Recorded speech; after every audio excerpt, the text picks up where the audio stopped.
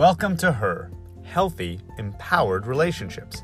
I'm Barry Price. Wouldn't it be great if there were a way to know ahead of time if a relationship were really built to last?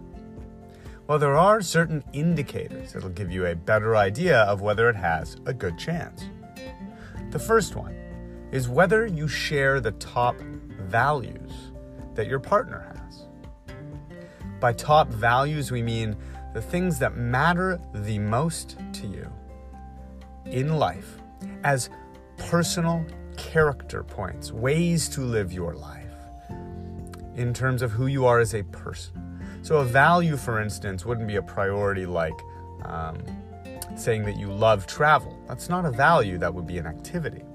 But you might say that always going on adventures, a spirit of adventure, being adventurous could be a top value of yours. For other people, it might be integrity, it might be loyalty, stability. Figure out what your top 3 values are and see if they match the other person's or are at least close. They don't have to match exactly. The next thing to look at is whether your long-term vision for the life that you want in 10 years, 20 years, 30 years maps to the same kind of life that your partner's vision does.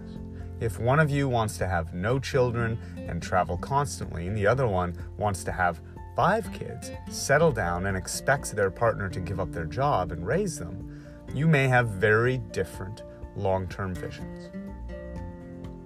Another thing that maps to long-term relationship success and fulfillment is having a communication style that has a lot of empathy.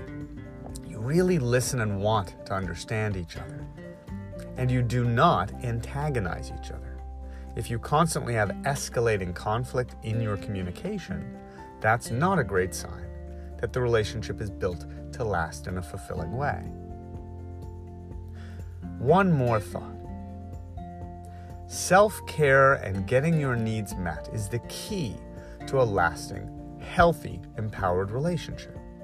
And when we say that, we mean both partners have a strong sense of what their needs are, communicate them, and make sure that they are meeting their own needs and respecting the other person's self-care.